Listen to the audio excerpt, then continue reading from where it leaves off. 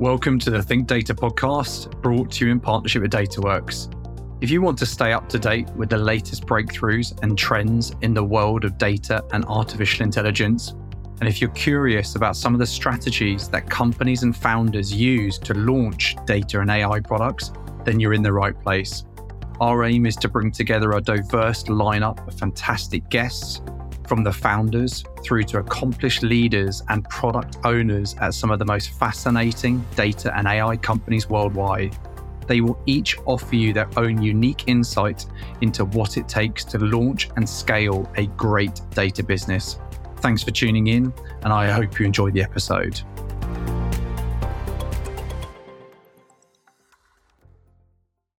Welcome to the Think Data podcast in partnership with DataWorks, and it is my pleasure to have Chaz Giles on the show today.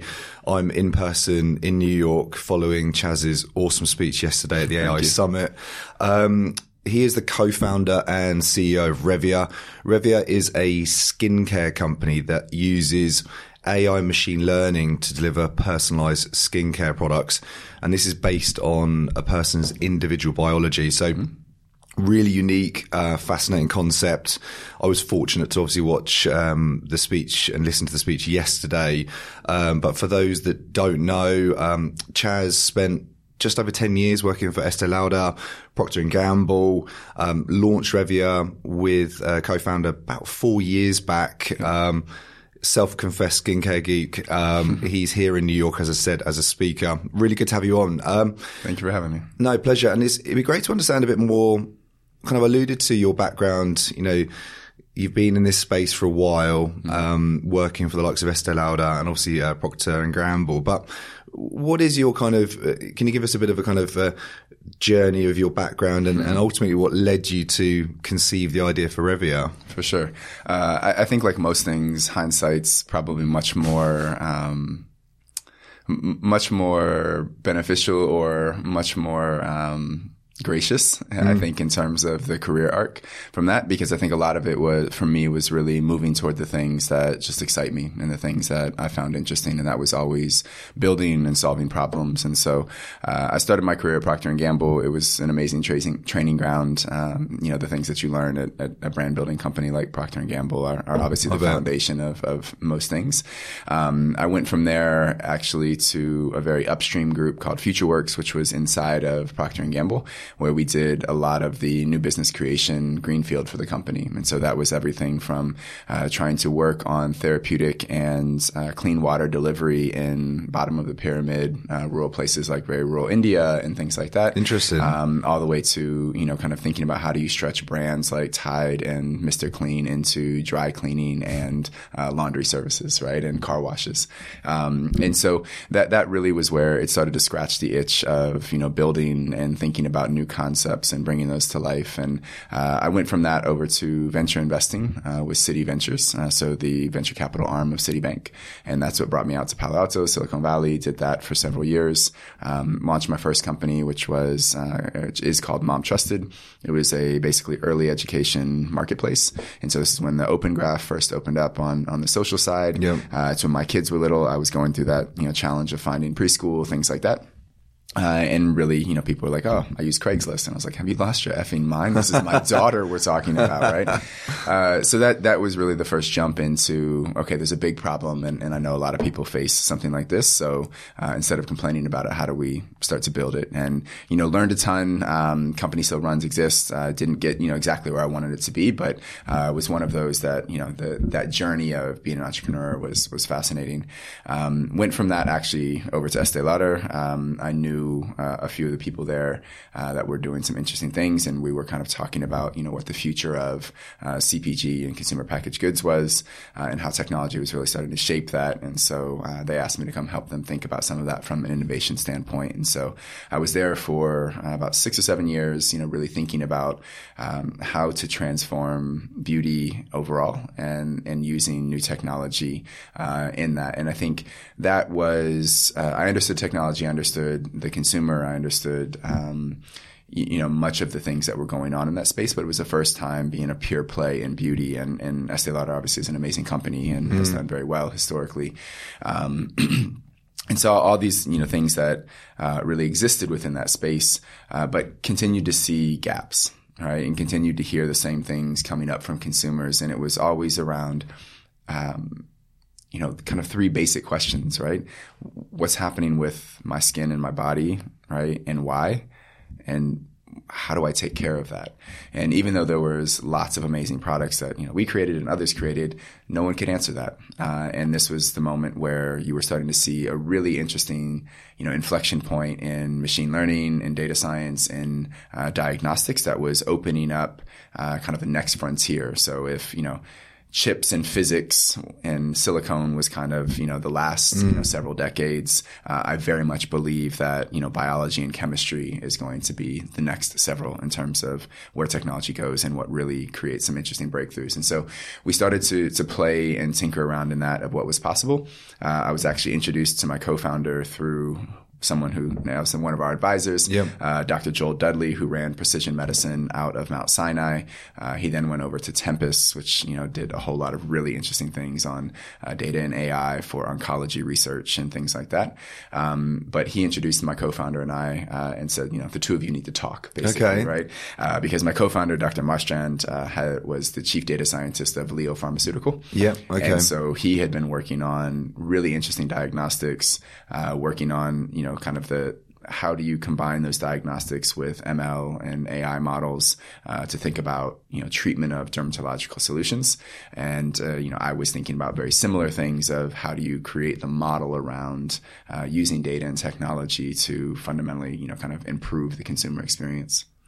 What a journey. And for people that don't know, your co-founder, is he Danish? He's Danish, yeah. So he's in Copenhagen, based out of there. So we have kind of a satellite or subsidiary office in Copenhagen. I see. A beautiful place. And it is a great place. More so in spring and summer than necessarily right now. Not in the winter. A little dark, little cold right now. It's absolutely freezing now. Yeah, absolutely. I'll stay in California during the winter. I don't blame you. Yeah. I'm really interested to dig on your time when you were in Estée Lauder and obviously with Procter & Gamble. You touched on something really interesting just a minute ago where they are very established. They have deep pockets. They have a well-known presence. Launching in a space, I think you referenced is a $100 billion industry. So it's huge. The opportunity is massive, but it is typically owned or dominated by a number of major players. How are you going to compete? Because obviously the technology, the concept, the product is fascinating. It's obviously doing very well. But what is the kind of go-to-market strategy and how are you going to compete with guys that ultimately have tons of money and huge marketing teams, big go-to-market teams? Yeah, for sure. I think the first thing is there's a very real pain point. So all of the big players with all the deep pockets, there's still a very significant number of consumers who aren't satisfied with the solutions that are out there today. Right. And so when you have that dynamic in the market, if you can fill that, there's still a gap, right? There's still an opportunity for you to come in and be able to deliver a better product, deliver a better experience for consumers. And I think beauty's a little bit different, and it's actually changed quite a bit over the last probably 10 to 15 years as we think about the distribution structures and things like that, where when you were through primarily retail department stores, control the counter, and everything was purchased in person, and that sales force, that distribution capability was basically a table stake of what you had to do to be able to participate in the industry. That made it much harder for small brands to be able to do that. In today's world, most of the big players are actually losing share, not to one another, but to indie brands, to small brands. Interesting. Okay. Because the consumer is looking for new, they're looking for innovation, and that hasn't historically come from the larger players. And if you look at the kind of acquisition path and the acquisitive nature, much of the growth of companies like L'Oreal and Estée Lauder and things like that have come from acquisitions of brands that have proven something very interesting in the market. And they've been able to now take that and put that in their machine of capability to grow that on a much larger scale. But that first, kind of start and the first value that was created was very much done at an early stage and kind of startup level. For us, with that said, none of that is easy. No. None of that is easy at all. And so beauty especially is a very, very noisy place. And I think with the move and pandemic and all of the rise in e-com and that really forced a lot of the big players to up their capabilities in DTC because retail was shut down and their normal channels were shut. And so that really made the space cacophonous. And so now I think there is a lot of work to really think about expanding the distribution channels, different go-to-market strategies, because the tried and true, social, Instagram ads, things like that, the CACs on those across CPG have doubled, tripled. And this, as I talk to my investors and they look at their portfolio companies, they were like, it's outrageous right now, in terms of what that is. And so, we've thought about that very differently. We have some advantage in the sense that, our ability to give a consumer a tool and education and value, right, outside of the normal channel of what a skincare company can do with our diagnostic that allows you to scan skin, understand exactly what's going on underneath the surface. Those are things that never existed before. And so we have effectively a free tool that we can put out for consumers that really helps them in some very interesting ways and gives us a different way to think about that communication that isn't just magical ingredients inside of a bottle, which has been, much of the kind of skincare marketing game. With that said, the other thing that we're definitely doing, and this was learning and kind of adjustments that we've had as we kind of went out into market, is we're really partnering with estheticians. Okay. And so because we know what we do is very advanced technically, and you sat through the presentation yesterday. Obviously, we went through a little bit geekier because we were in an AI summit, so we could really get into things like latent. It was fascinating to see it. Yeah, it really was. That we'd never talk about to a consumer of how you're using. It'd blow their mind, I think. Exactly. We wouldn't be that far, but it's a very complex technology. And so not everyone can necessarily understand, or it's not as obvious of how can you measure something that's under the skin from my phone, right? But what we found, and we actually have a studio and store in San Francisco, where our lab is and all of these pieces, we started to bring in estheticians because in a world where beauty is in brick and mortar, services obviously play a really big role. And as you're walking down, in Soho, you're in the Marina where our store is in San Francisco, whatever it might be, that idea of getting a facial, having an expert, with a consultation makes a lot of sense. And so we saw this very natural integration between a new technology that makes an expert like an esthetician even better at their job. And then gives them the ability to now customize and tailor the at-home treatments that they can give to their clients, in a way that really builds credibility and trust because they understand skin. They understand how products work for that. We give them even more tools to be able to do that, and then give them an ability to actually deliver better results for their clients.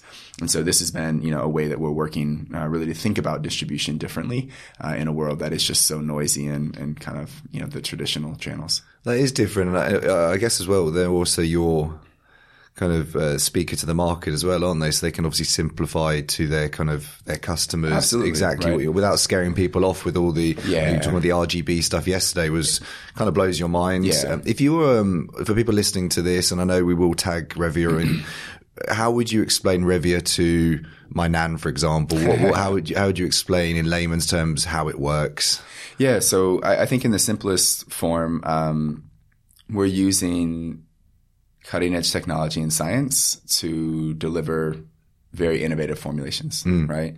And deliver formulations that are tuned for biology. And that could be an individual biology, or that could be they are more optimized based on all the understanding we have for very specific concerns.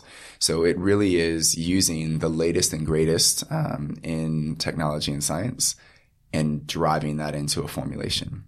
For kind of that next level down then is we understand that skin is very different, right? Your and my skin is very different, and we have different concerns, we have different lifestyles, and we have very different biology.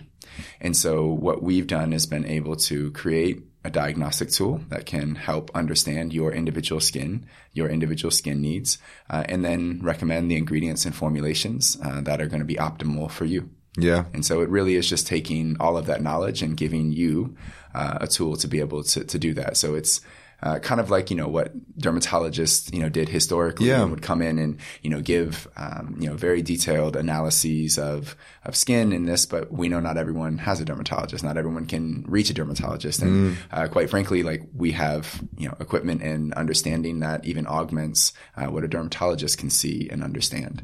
And so, we're trying to kind of bring that to consumers.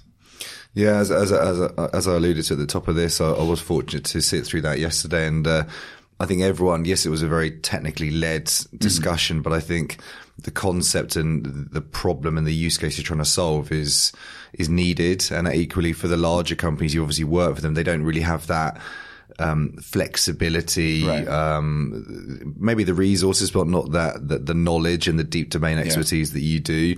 I'm really interested. I know there were a number of startups yesterday. There was a lot of speeches around the AI piece, which is obviously kind of gathering some huge momentum, whether we're on the kind of top of a curve or the bottom of one, we don't know. But you've been involved in startups before from an investor standpoint, equally launching Revea yourself.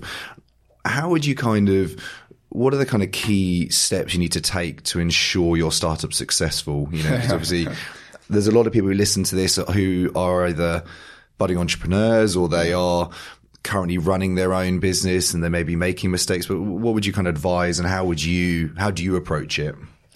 It's a great question. I think, first is probably not one formula, right? Yeah. And I think many of the formulas that have existed historically, they change. And,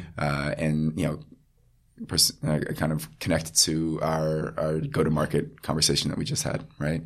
The go-to-market strategy that was 7 years ago, looks very, very different now. So I think from the biggest advice I give as I'm investing or as I think about, starting things and running day to day, I think a lot of it is going to come down to a few buckets. The first one is just it's mindset. There's obviously a lot of conversation and discussion around mindset and just, what does that mean and how you approach your days and kind of your years. But I think the understanding that starting something from nothing is really hard. Yeah. Right. And from the outside, it looks spectacular. It sounds amazing. It's all champagne and, parties and bubbles and great exits and things like that. The reality is most days suck. Right? Yeah. And you need to be okay with that. And you have to be okay with that. Right. And especially as the founder. Yeah. Because at the end of the day, there are 100 things that you're going to have to figure out, and maybe 75 of those, or 25 of them, and 75 you don't. Yeah. Right. Yeah. But you're tasked with figuring that out. And that is just, you are chief problem solver. Right. And so, let's be real. I had 90% of my operating capital in SVB. Yeah. Wow. I woke up one morning as I got on a plane.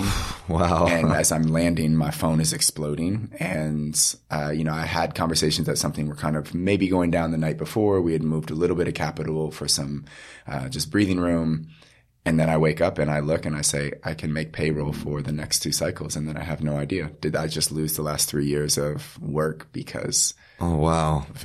How do you deal with something like that? Right. Yeah. How did you deal with that? And then, we were, our first round that we raised, I had term sheets down, January 2020. Okay. No ideal timing. Yeah. Ideal timing, right? The world goes to zombie apocalypse. Yeah. And loose term sheets get pulled because no one knows what the world is going. And, you go, okay, now I was, 25, 30 days away from getting it started, moving, getting off the ground. And now, you step back and go, I have no idea what the world looks like. Yeah. Nor if any investment is moving in the next year. And it was another, 6 or 7 months before we put that back together. So it's these kind of things that, and those are the existential things that aren't the day to day, right? Yeah. I kind of quipped to one of my investors. I was like, it would be amazing if we can just deal with the hard shit that's usually associated with building a business instead of all these black swan events that continue to happen. So I think that first one, just mindset, just being okay with that and having a really thick skin and being able to be your own hype man or hype woman to get up every morning and just go tackle it. Right? Yeah. And it's not easy some days.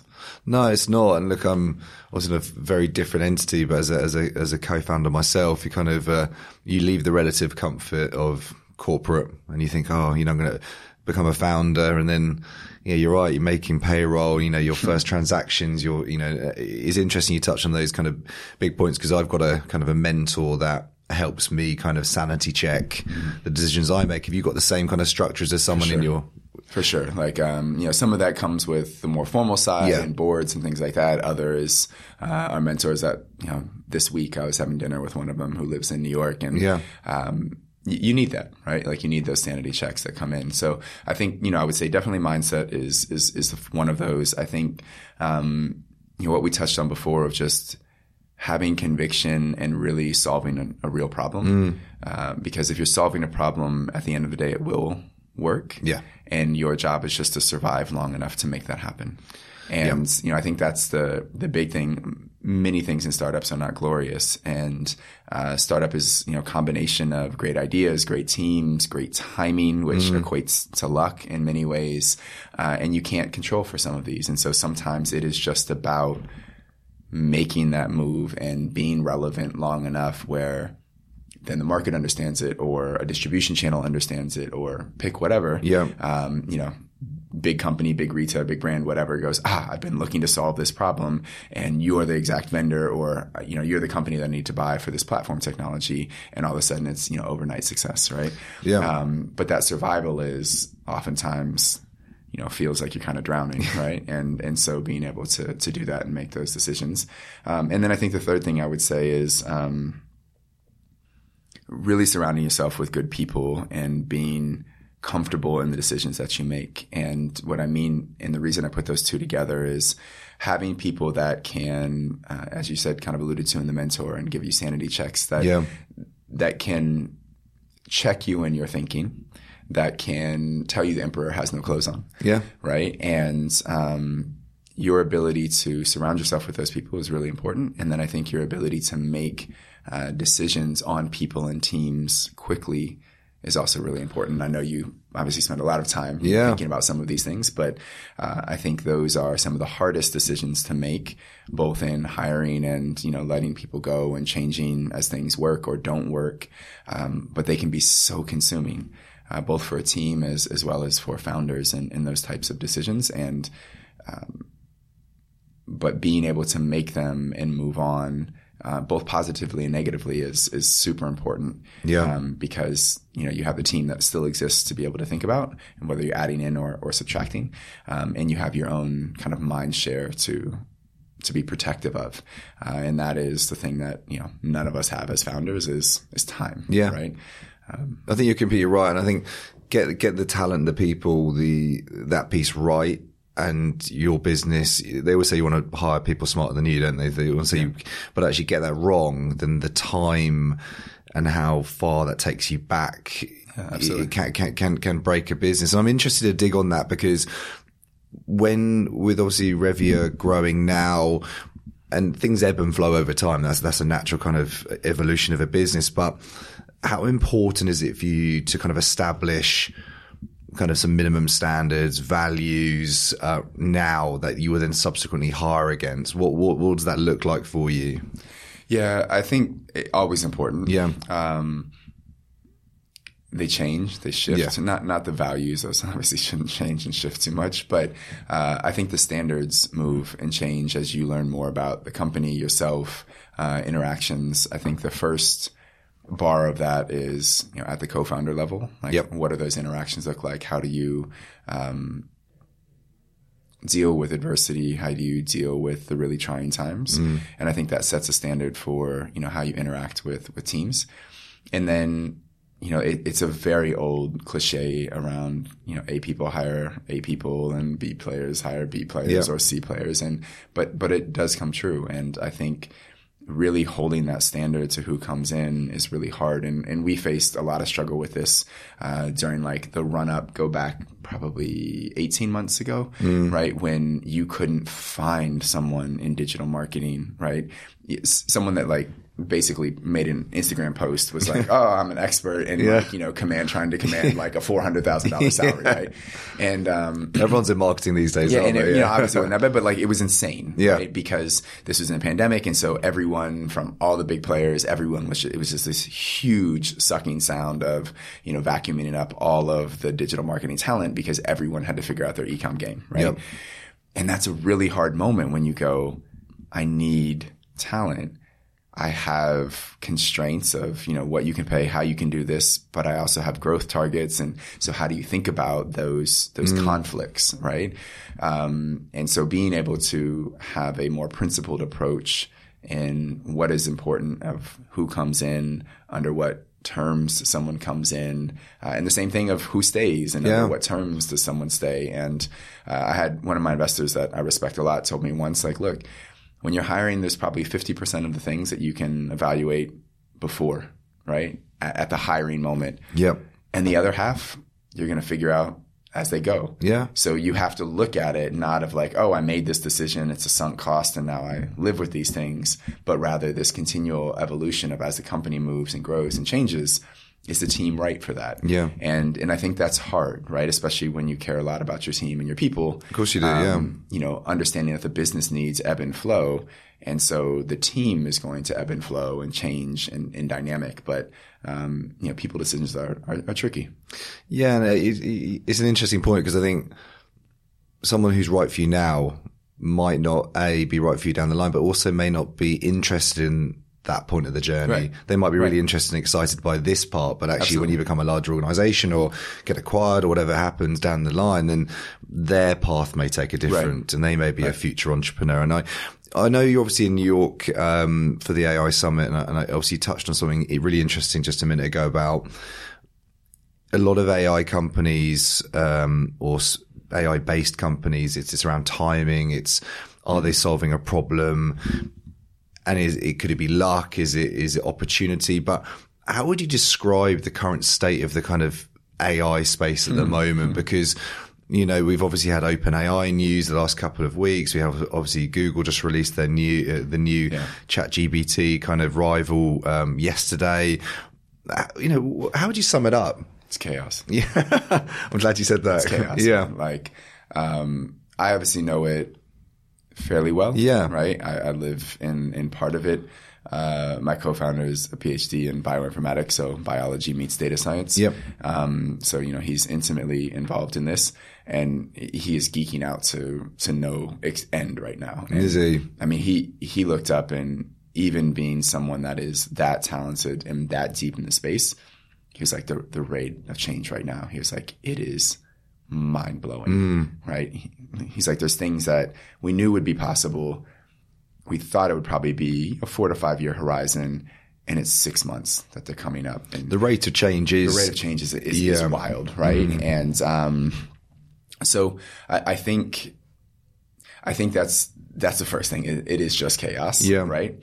From chaos comes a lot of opportunity. From chaos comes a lot of carnage, and so I think that idea of focus as you move through this, both for small and startups as well as for enterprise and big, is going to be really interesting. And I think the idea of what is your very unique proposition in the market is going to stay there, right? Because I think a lot of the AI tools that are being built, they're going to be a great feature somewhere, right? So it's what is the staying power that's built around it. And then as we talked a little bit yesterday in kind of the speech, I think much of it is going to be the data and the training models that exist, right? So the technology and the models are going to get faster and better and doing more amazing things. So it's how do you take those models and make them incredibly specialized for an application? And I think that's where there's going to definitely be a lot of wins.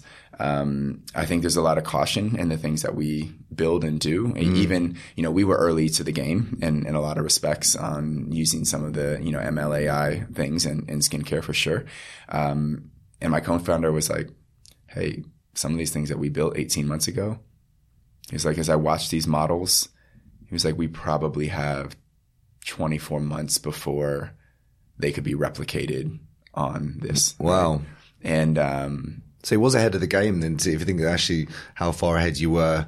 Yeah. I mean, we've been doing this for 4 years. Yeah. Right. So, early is great sometimes, early is painful other times. So it's probably been a combination thereof. But I think the ability to step back and say, oh, we created something interesting at a startup level, like you have to be able to run at that rate of change. Yeah.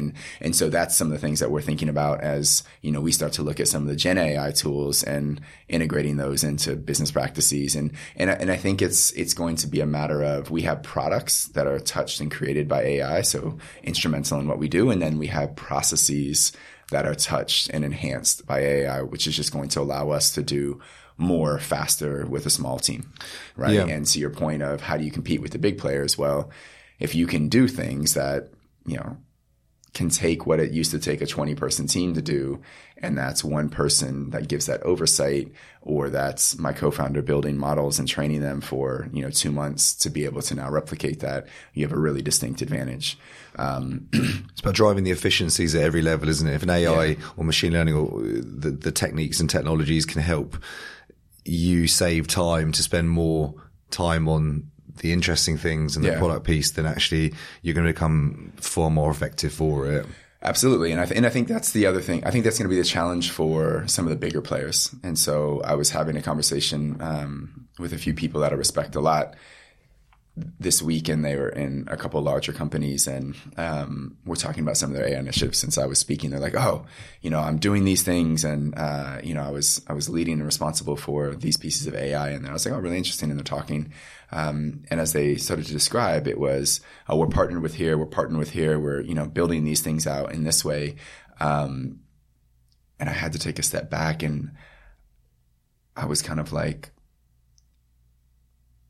probably 75% of that is just going up in smoke, right? Yeah. Because there's so much hype around, oh, we're going to bring AI to do this and to do that. And I think there's now a big rush by a lot of deep pockets in the corporates to kind of bring tools in, and a whole lot of people willing to talk about a tool they can bring in and sell them a tool.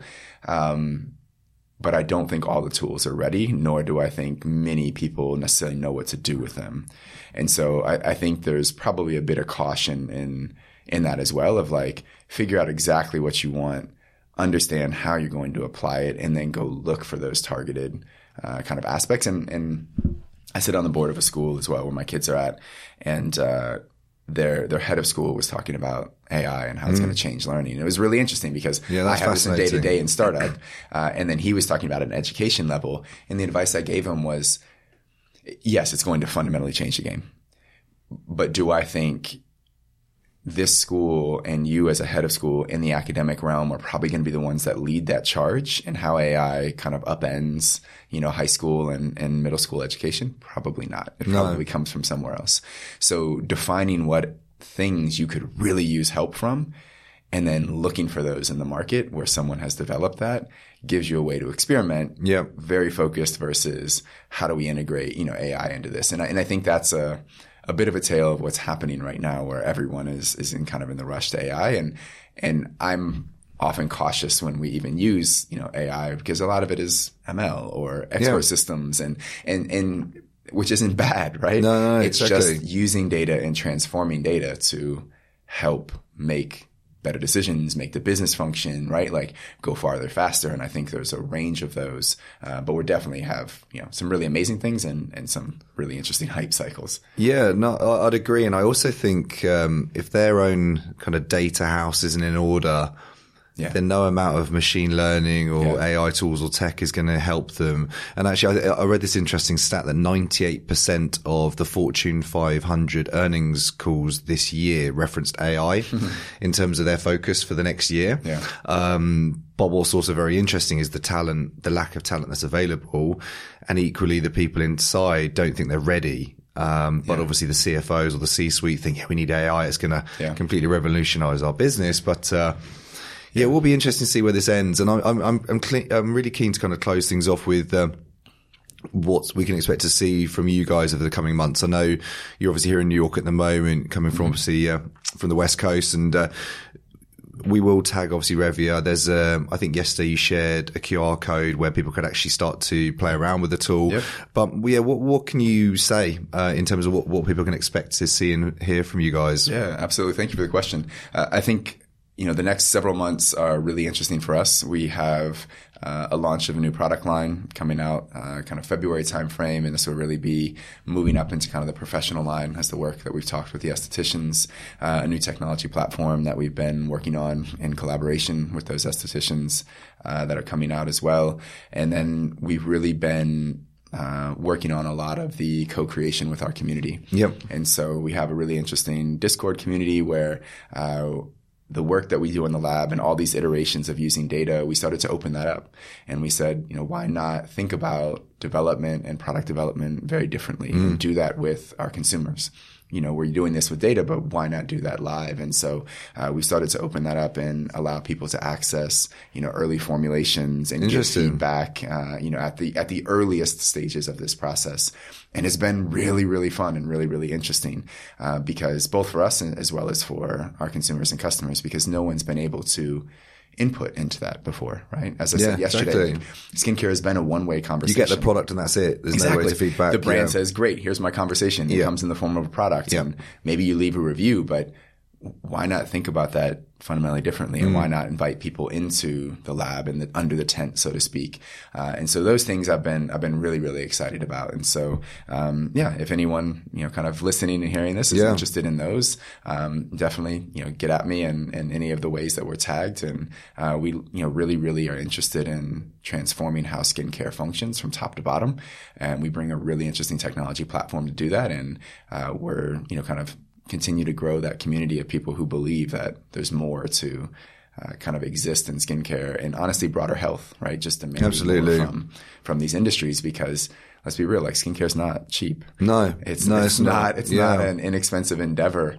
So we think everyone should demand a little bit more from it, and that's what we're trying to deliver. Well, look, you're doing some great stuff. I think, fortunately seeing the presentation yesterday, understanding if people want to log on and have a look at some of the use cases and what you're doing, actually the technology is mind-blowing. Using phones, the RGB technology and how that actually simulates into the biological makeup of someone's skin is kind of quite hard to get your head around. But I think the concept, the product, the business is great. Thank you. It's been my pleasure to have you on. Thanks, Chaz. Absolutely. It's been a lot of fun. Thank you for having me. It was a pleasure. Thanks very much. Take care. Cheers.